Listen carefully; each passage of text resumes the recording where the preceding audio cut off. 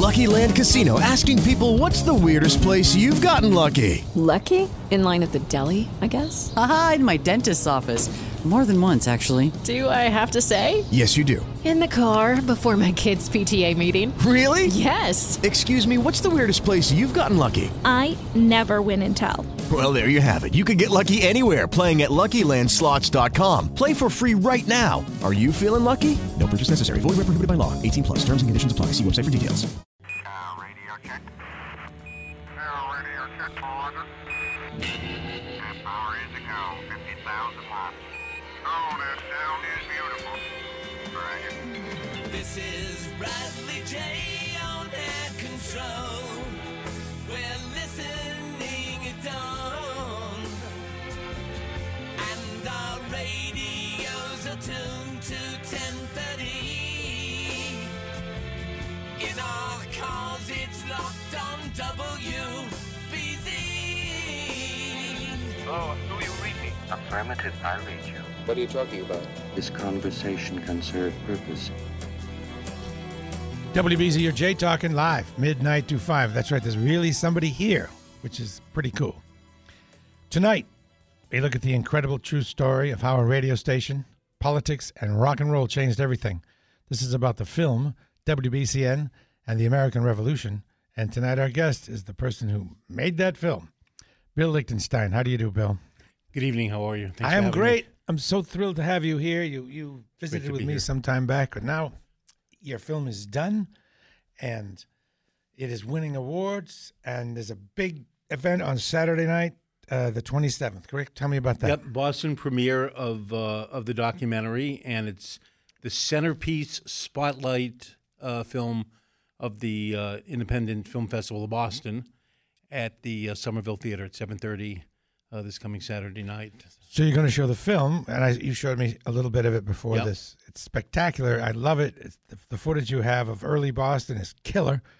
What else goes on besides the airing of the film at the Somerville Theater on Saturday the 27th? Well, as happens, a lot with festivals, I will be there as a director, but also many of the people from WBCN, the original announcers and staff who are in the film, will be there to answer questions. Robin Young will be moderating the discussion, and will be there for a half hour, 45 minutes after the film to answer questions and to talk about the history of WBCN and its ongoing impact. So, Bill, we have the luxury of time, so I get to ask you about things like your involvement with filmmaking. You have a long history with filmmaking. Can you tell me about that? Sure. My first love was radio, and I worked starting at the age of 14 at WBCN, first volunteering, and then ended up on the air, and then worked for ABC News for a number of years, where I learned about putting a picture to sound, and then I've been working on films, since then. But How did you get the gig at NBC News? At ABC? ABC News. I was recruited out of Columbia Journalism with a woman named Amy Antelis, who's now the head of documentaries for CNN, who's had a spectacular career. The two of us were schlepped in. 2020 just got on the air, and they were looking for some young journalism students who could help do research on investigative stories. So you were 14, and you got the gig on the listener line at BCN, and then you went through high school, and then I guess you went off to college about 4 years later, right, at Columbia. Well, I went to Brown and then Columbia Journalism, okay, graduate school for my master's. Okay. Was there for a year, and then ended up at ABC for about 7 years. And I continue, and from time to time, if I need clarification on something, I'll interrupt. Okay, so the Columbia Film School, take it from there. So the Columbia Journalism School, and I graduated, went to work for ABC News. And then interestingly, in the mid-'80s, at that point, the only place that you could really do television production were at the networks, the control rooms and all of the things you needed to do fancy, TV and video production were very expensive and were controlled by the networks. But by the mid-'80s, the price of a lot of the equipment started to drop, and I ended up producing a show for ABC Television with Jimmy Breslin, the columnist, called Jimmy Breslin's People. And we were producing it out of this sort of rundown building on the West Side, which today I think is where they produce The Daily Show, in this little studio with just a lot of thrown together equipment. And it was the first time that you could actually go in and create your own video productions without going through a network. And so at that point, I got the idea of starting my own company and doing my own productions. It was mid to late 80s. And I've been doing it ever since. What are some of the productions? We did a film called West 47th Street that followed 4 people with serious mental illness over 3 years who were part of a program in New York that aired on PBS's POV and won the Atlanta Film Festival. And it was all cinema verite, no interviews. And it really put a face on I think homelessness and some of the more chronic cases of mental illness, and showed that people can and do recover. Did a lot of work for ABC News, for Nightline, for 2020. Over the years, we produced a public radio series called The Infinite Mind for about 10 years that was on NPR stations that looked at the mind and mental health. So we've done sort of a broad range of stuff, but this film was a story I had wanted to tell for a long time. In fact, 50 years ago when I was at PCN, I was already collecting tapes of things that seemed, like they would be important or interesting someday.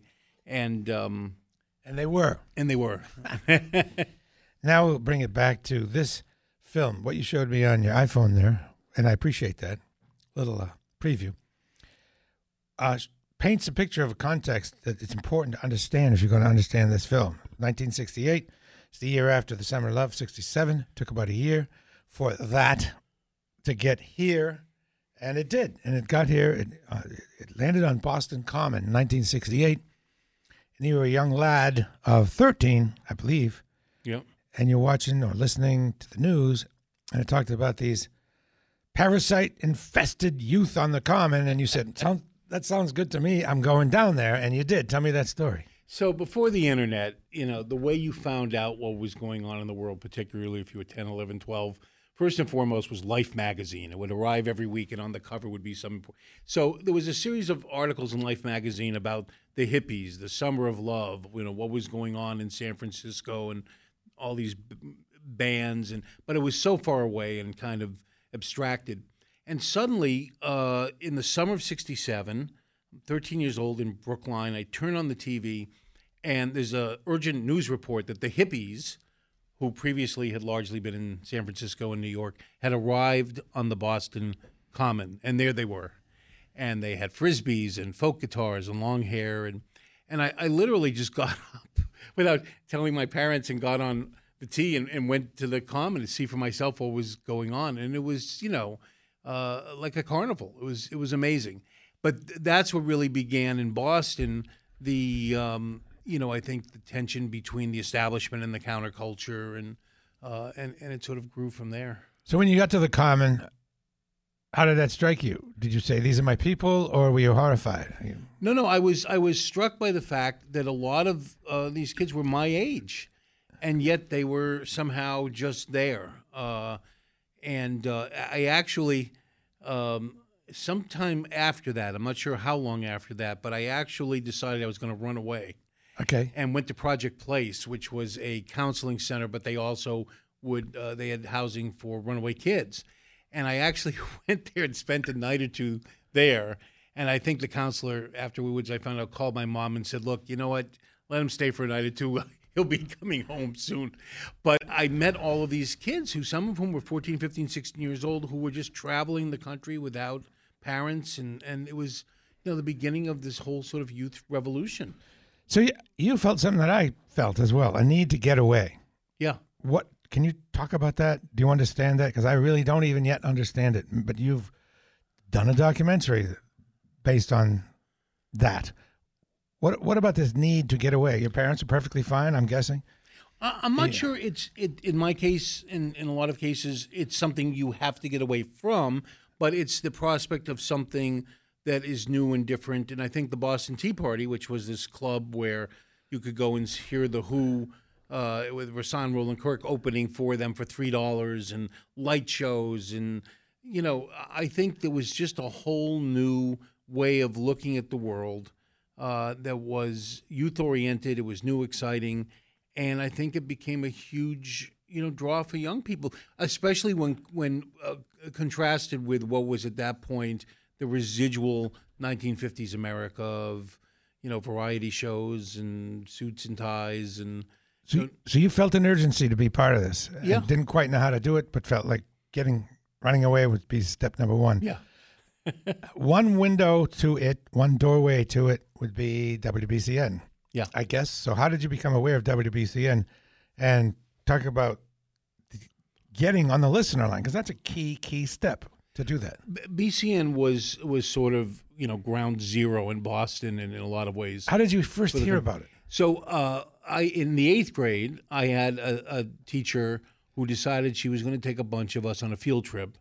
And we went to visit WBCN. And Charles Laquadera gave us a tour, showed us the AP machine and the record library. And it was just, I grew up loving radio. And so to actually be in a radio station was amazing. But it just seemed impossibly cool, just like an amazing place. What were your early impressions of Charles? And was he the same Charles then that he is today? Just very self-assured and hip, and had a very clever way of describing things. And we asked him questions, and he gave thoughtful answers. And he was a very impressive to a young kid. He was a very impressive figure when I first met him. And how did you actually get on the listener line? So that was the 8th grade. By the 9th grade, I was in an open classroom program in Newton, and one day a week we were all supposed to go off and get a volunteer job. So some people went to a volunteer at the university or National Guard head offices, or so.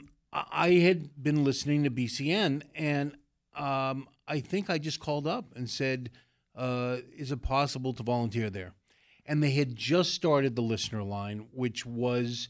As we talk about in the film, BCN became such a central focus of people's lives that people would call the station when they had questions or if they needed something, and BCN was very receptive. But it got to the point where people on the air couldn't do their shows because there were so many people calling, and so they set up a line where listeners were told, "You can call with any question. You need a ride to New York, you lost your dog, whatever it is."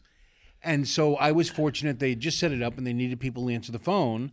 And so I started going in on Wednesdays and answering the listener line. And that's kind of indicative of the time and the vibe. It became, you didn't just take requests.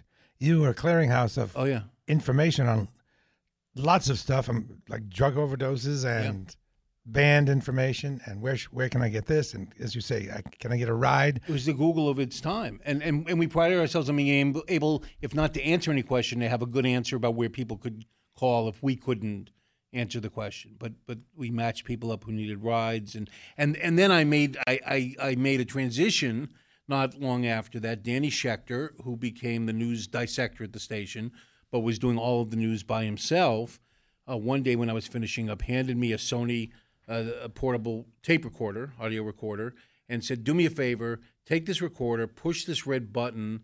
When you get there, go up the street to the Boston Police main headquarters on Berkeley Street. There's a demonstration about the murder of a Black Panther named Fred Hampton, and ask people, why are you here?" Which, of course, is the perfect question for a 14-year-old. Why are you here?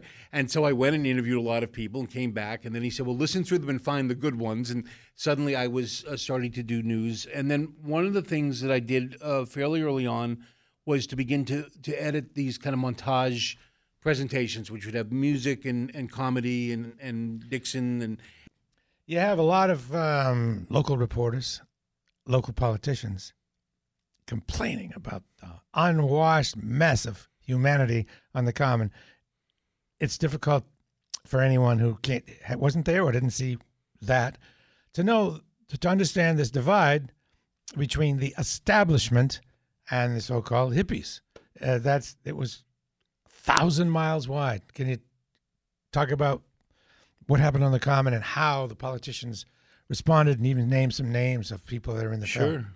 Sure.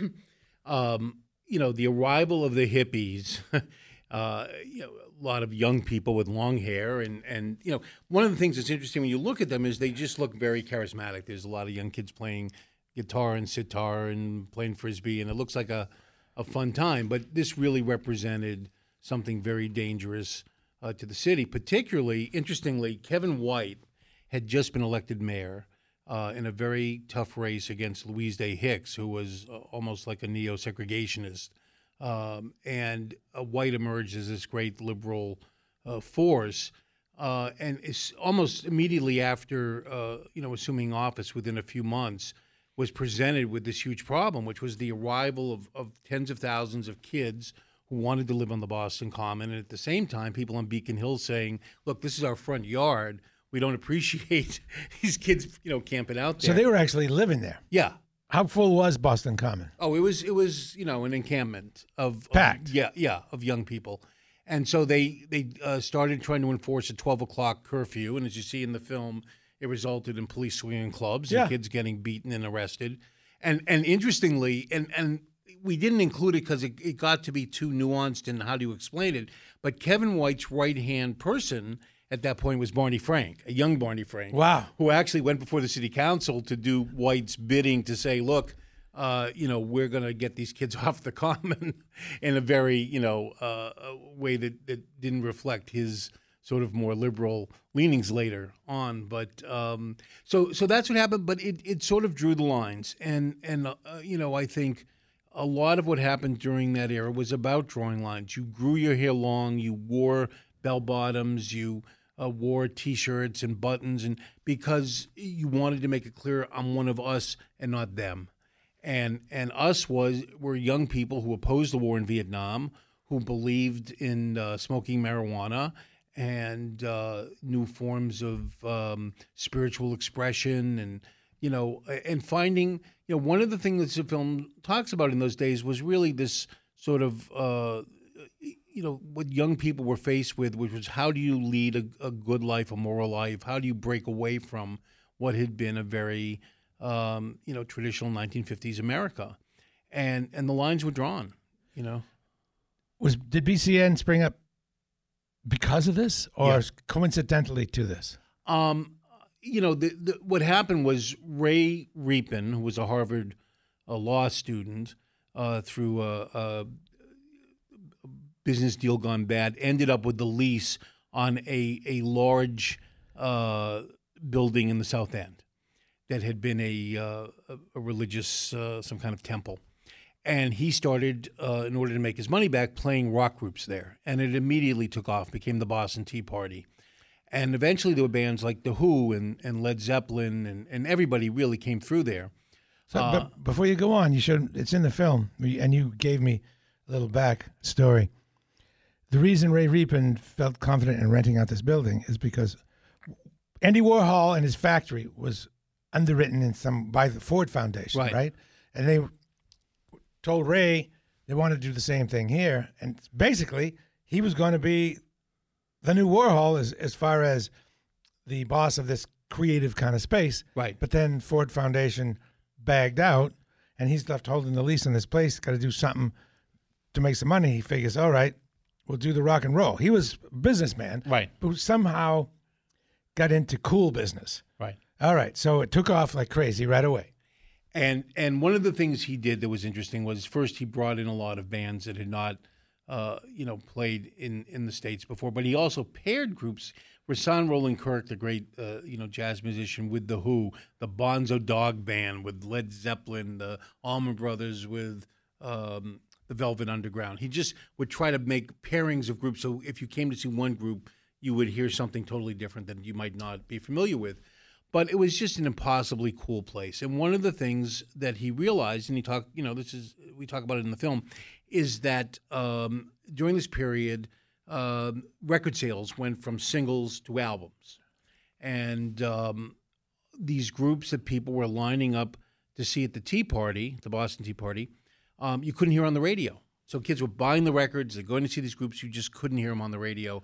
And that's where he got the idea of trying to find a station in Boston that would give him some airtime, and found this failing classical music station, WBCN, and got in the beginning just the overnight hours from 12 to 6 in the morning.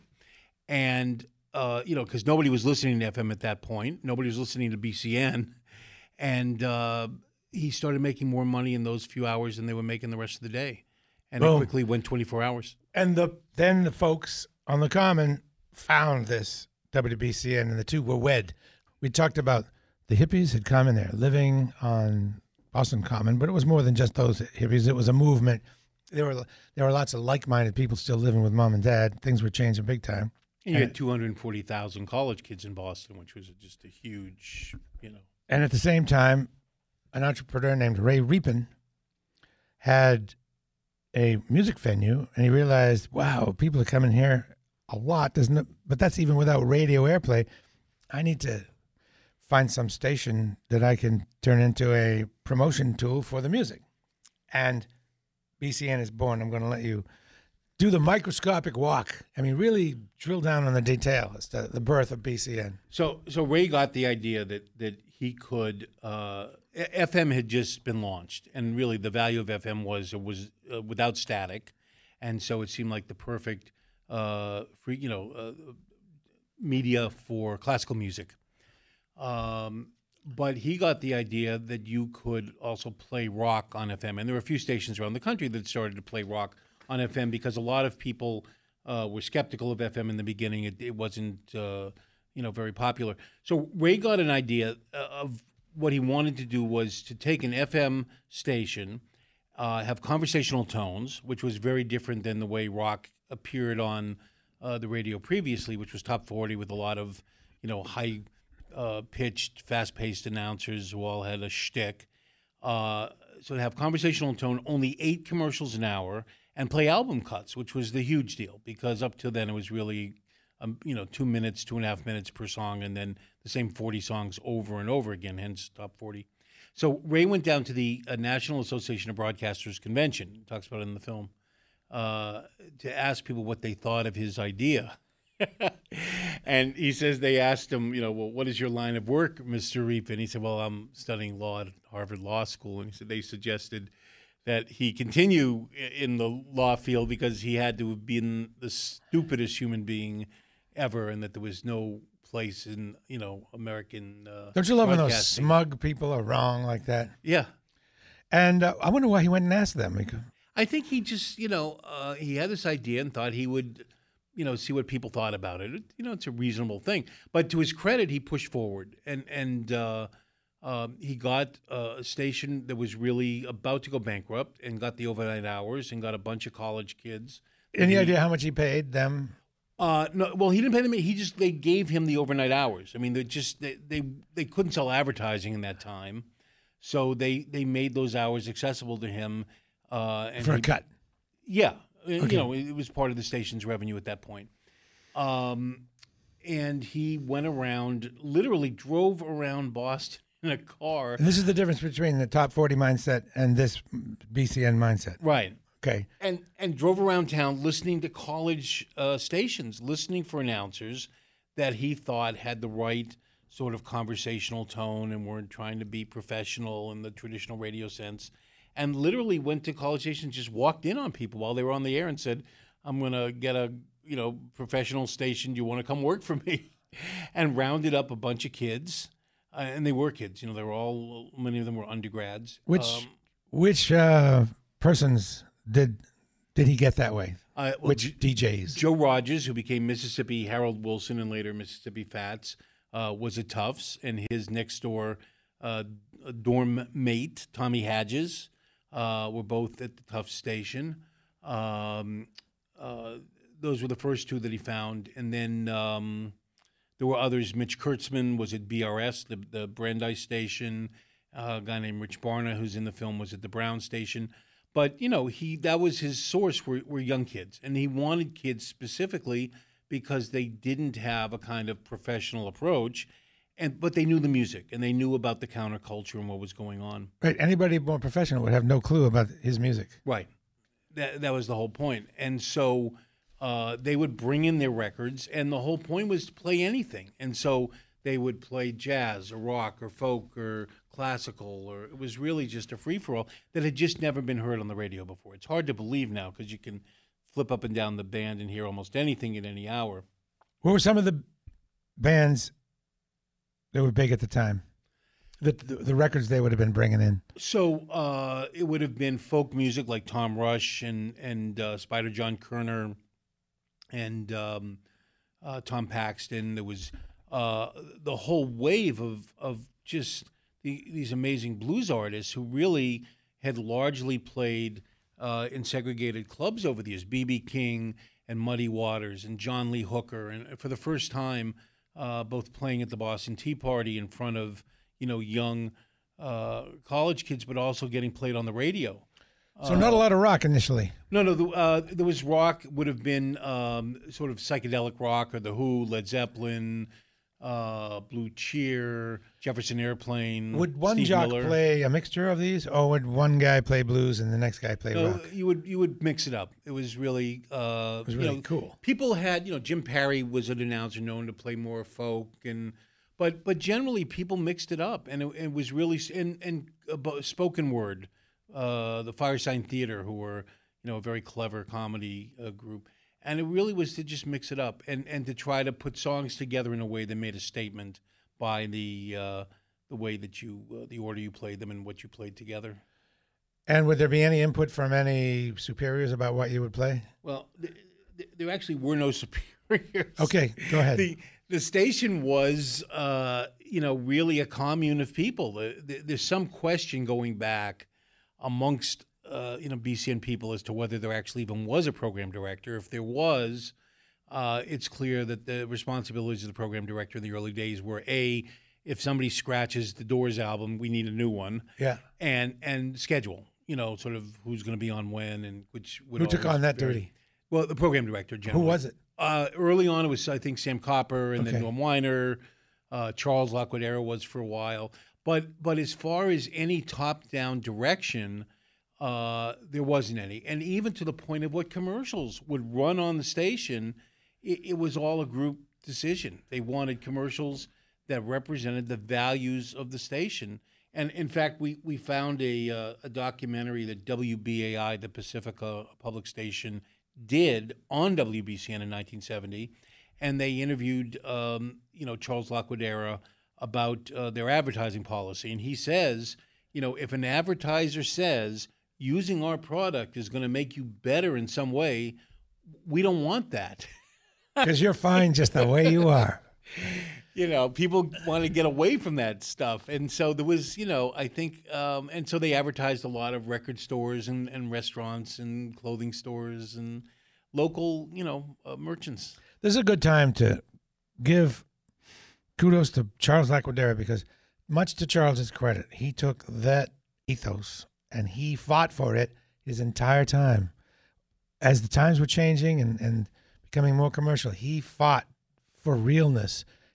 He would have meetings. He would stick to his guns with the bosses, and I'm not sure how many people appreciate that. It's cool to listen to you speak. Now I understand where that comes from. At some point, some leadership evolved. When was that? How did that? Did that not happen for the scope of this film when you were done in '74? It just, the station. Al Perry, who was an announcer and a salesman, became the general manager. And in the film, there were a number of critical decisions that had to be made that he made as general manager. And I think he would be, if there was an adult in the room, it was Al. But, I think it can be shown that the decisions he made were courageous and really consistent with not just, BCN was not only about sort of this cultural thing, but it was also, free expression was a tremendously important part of it. And it wasn't just because people wanted to be able to have songs with curse words in them. It really had two parts. One of them had to do with the fact that people felt like speaking up against the government and against the war, was an important thing. And if the station could do that, and sometimes artistically, it would involve swear words. A lot of songs about the war and about what was going on had swear words that ended up getting played on BCN. And the other thing was the early days of what is now become, this whole tension between journalists and the government about the release of information. Before the Pentagon Papers, there's an incident that took place in the film where Danny Schechter was in the Harvard dean's office during the Harvard strike. He was the news guy, a news guy. And this was actually before he was started at BCN, but they liberated, as they say, a lot of documents that showed Harvard's complicity with the CIA, with the war, Henry Kissinger's involvement as a Harvard professor with the war in Vietnam. And later, BCN got a hold of documents that were stolen from an FBI office, which showed what became known to the public as the COINTELPRO program, where the FBI was harassing, dissidents unfairly. And BCN read them on the air and was a part of an effort to get the information out. And, these were cases where, Al Perry, as the general manager, was involved in making decisions, to move forward on these things that he felt in the station, I think, felt that it was important to do that. Any repercussions for him? No. Or the station? No. I think the station, Ray talks about having been pulled down to the FCC once in a while and being, asked, what kind of a deal are you running up there? But generally, no. The station, was able to stand its ground. And is Al Perry going to be at this event? Yeah. That's cool. Yeah. Is he going to be up on the panel? People can ask him questions? Yeah. Is anybody going to ask him about the FBI? Maybe I will. Yeah. Okay, or you can. All right. What have I not? By the way, I want to remind you, we're speaking with Bill Lichtenstein, producer and director of WBCN and the American Revolution, which is a documentary film on how radio station, politics, and rock and roll changed everything. By the time I got there in 81, it was more about having fun than it was about making change. Can you talk more about how political it was? There must be more you can tell me, example-wise, of the political WBCN. Well, the station started off, as did the 60s, largely focused on music. It was not extremely political in 68 when it started. But as we point out in the film, 1968 was a transformative year.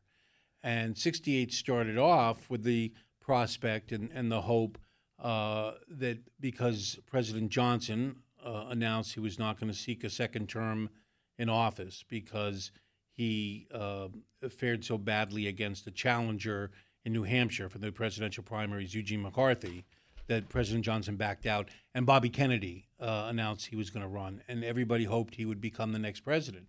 And then in rapid succession, Martin Luther King was shot, Bobby Kennedy was shot.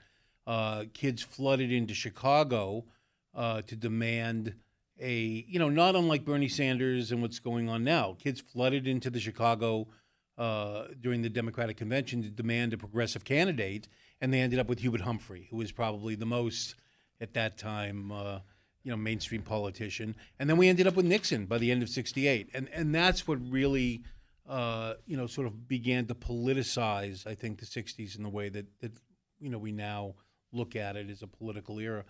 And BCN, was a part of that and really helped, stoke that, the flames of that. All right, let's break, and we'll have one more excellent segment with Bill Lichtenstein as we talk about his new film.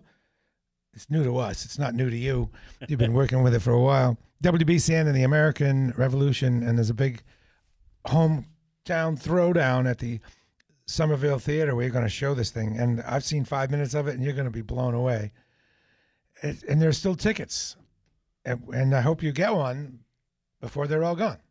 More in a moment on WBZ. Something's on your mind. You need to talk. Try the radio.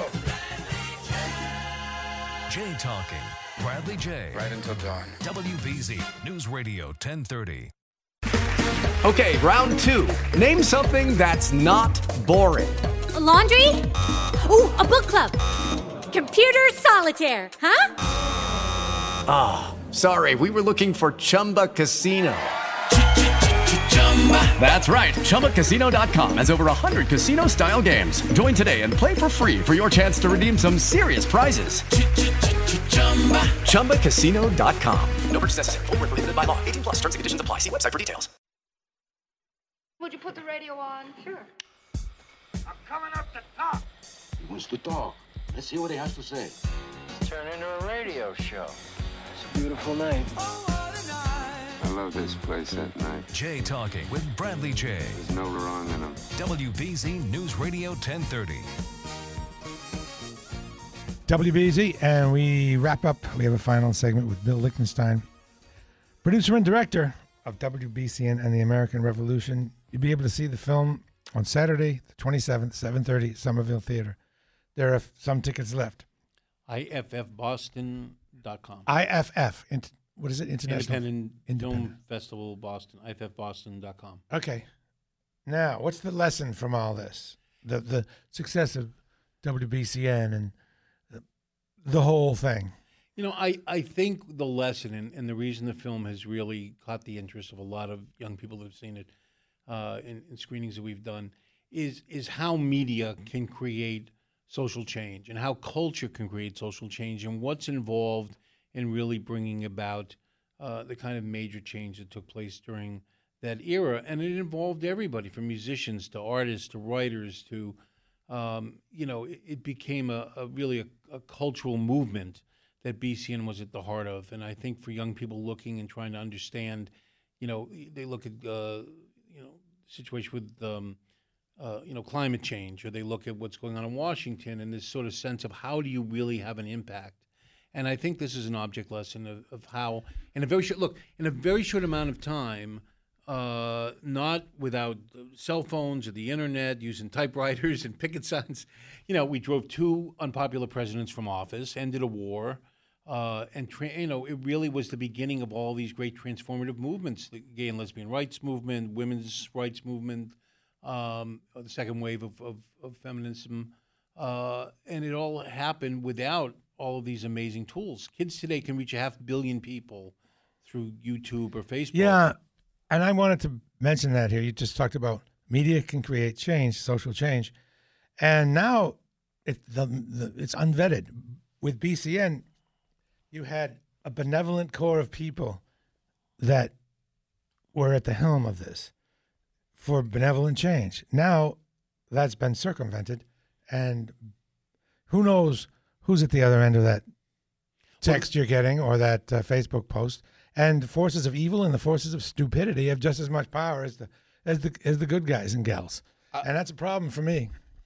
I think that's true, and it's so diluted. Like BCN, the audience for BCN included 240,000 college students. It was really a pipeline right into young people in the city, and there were a lot of them.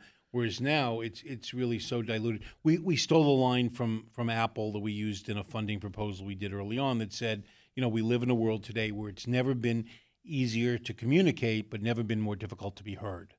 And I think if young people or any of us can take anything away from this film, it's what it takes not just to be able to communicate, but to be heard. What kinds of messages, how you craft something and use media in a way that really can bring about change. And I think you're right. BCN had tremendous credibility because of what it was and what it stood for. But I think there was similar Saturday Night Live. It depends on your political bent, but there are certainly people in the media who command attention and have credibility. Interestingly, many of them not traditional news people. This was, I think, one argument that could be made is that what started with BCN and this whole idea of putting news in context with comedy and music was an antecedent to The Daily Show, and Stephen Colbert. And how is it that a comedian like Jon Stewart could end up as the most credible news person in America? And I think one of the things BCN showed was by putting things in context, it became more credible in a way. Well, this is a big deal, folks. This movie is debuted here in Boston area on Saturday night, the 27th at 7:30. Bill will be there. A lot of the names that we've dropped tonight, a lot of those folks will be there. It's a big, big deal. You'll be there. Yeah, and you should be very, very proud. Thank you. You're very welcome. Bill Lichtenstein, producer and director of WBCN and the American Revolution. Thank you. With Lucky Land Slots, you can get lucky just about anywhere. Dearly beloved, we are gathered here today to... Has anyone seen the bride and groom? Sorry, we're here. We were getting lucky in the limo and we lost track of time. No, Lucky Land Casino, with cash prizes that add up quicker than a guest registry. In that case, I pronounce you lucky. Play for free at LuckyLandSlots.com. Daily bonuses are waiting. No purchase necessary. Void where prohibited by law. 18+. Terms and conditions apply. See website for details.